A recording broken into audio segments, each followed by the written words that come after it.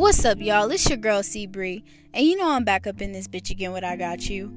It is not Podcast Thursday, but today is Friday, and the reason why I didn't drop a podcast yesterday is because I had a special event that was going on, and I felt the need to take, an absence from my podcast segment to really spend time with a close family friend, I would say, because they're like family to me, and just spend time with them for their birthday. So I set aside that time, and I was excited today to do a podcast. I was like, oh my god, I already got everything I want to say. I already know what I want to do. I'm about to get on Instagram, and I'm about to promote the whole thing. Just really promote and get people to tune in tonight, like I normally do. And my excitement flushed out my face when I went to go, first of all, jump from Instagram to Facebook, because sometimes I'll do that. And I see that Chadwick Boseman, T'Challa from Black Panther, had passed away. And guys, I don't know if you can hear it in my voice, but I'm hurt. And I know I didn't know that man personally, but you don't understand the weight that his name carries. He played Black Panther, a huge iconic role for the black community today. You know what I mean? And I just can't believe that this man is gone. You know what I mean? I'm in shock, only because I remember, and I'm gonna take you guys back. I remember when the movie had came out, Black Panther, and I was with who I was with at the time. I was with my ex, the one you guys heard about him in the beginning of my podcast. But I was with him, and we were in Detroit, and we went, and I was like, we gotta buy these tickets. We gotta go see Black Panther. It just came out. We gotta go see it. I don't care what you got going. I don't care if you're tired, but we gotta go see it. So I remember dressing up in all black. I remember going to the theater. I remember getting my popcorn. I remember this big dude was squishing my feet a little bit, but I didn't care. I was excited because I was in the theater and I was about to see history. You know what I mean? Black Panther. And I remember the title, Black Panther, was causing all types of controversy when it first came out. A lot of people were like, I'm not gonna go watch it. A lot of not to be biased or anything, but a lot of white people were like, I'm not gonna go watch it, due to the name. That's wrong. What about a white what about a white panther, and what about this, and what about that? And it was just a lot of hate on the name and the movie itself and the cast, because they couldn't understand why the cast was such a strong lead, a strong black lead. And so I was like, I gotta see this movie. I gotta go see it. So you already know I'm repping my fro.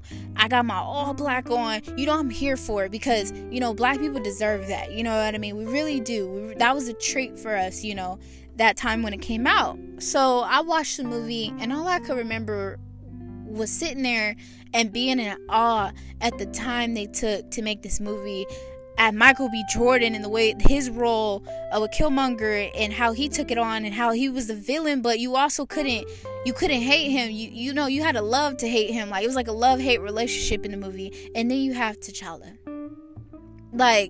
You know what I mean? You have Chad playing T'Challa, and the way he did it, and how noble he was, and just everything about his character held weight. You know what I mean?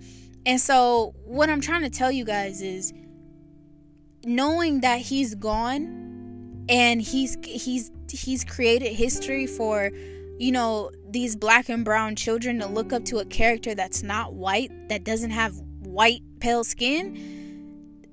Dude, you don't understand. You know what I mean? And so, today that hurt me. That hurt me a lot, because 2020 has been a hurtful year. The black community has not had a chance to breathe. We have been heavily suffocated in grief, and it's so thick you can cut it with a knife. You know what I mean? And I'm just beyond over 2020. We lost Kobe, we lost Breonna Taylor. We still need justice for Breonna Taylor. We lost Ahmaud Arbery, an innocent man. It's just so many people, and the list goes on. It's still going on, in 2020. So with that being said, guys, I just wanted to get on here and, say a little prayer. And I hope you guys join me in there. If you guys don't like prayer, or you don't pray to anybody, you don't have to listen. You could tap out right now. But God, just please protect us. Please protect your children, and please watch over everything. Like, protect us from death, the devil, his demons. Like, just protect the world. Cover us in your blood, Jesus, and just love on us. Like, please take this grief away that we're currently dealing with, because it's painful. And the Black community, it just everybody in general, but the Black community mainly, we're going through it, and we need an end to the pain. God, please just watch over us and carry us all the way through 2020. In Jesus' name I pray, amen.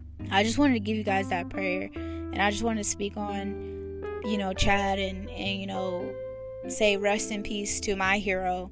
And hopefully we'll have more Black actors and Black superheroes that we can look up to, that is just like him. He set the trend, and he set the bar really high for all of us. So with that being said, guys, I'm not even gonna get emotional in here, because I feel it coming on. I love y'all so much. Y'all please take time out to spend time with your family and your loved ones, and hold them safe, near and dear, and just spend time with each other. No hate no more. But I love y'all. It's your girl C Bree, and I'm out this bitch. Peace.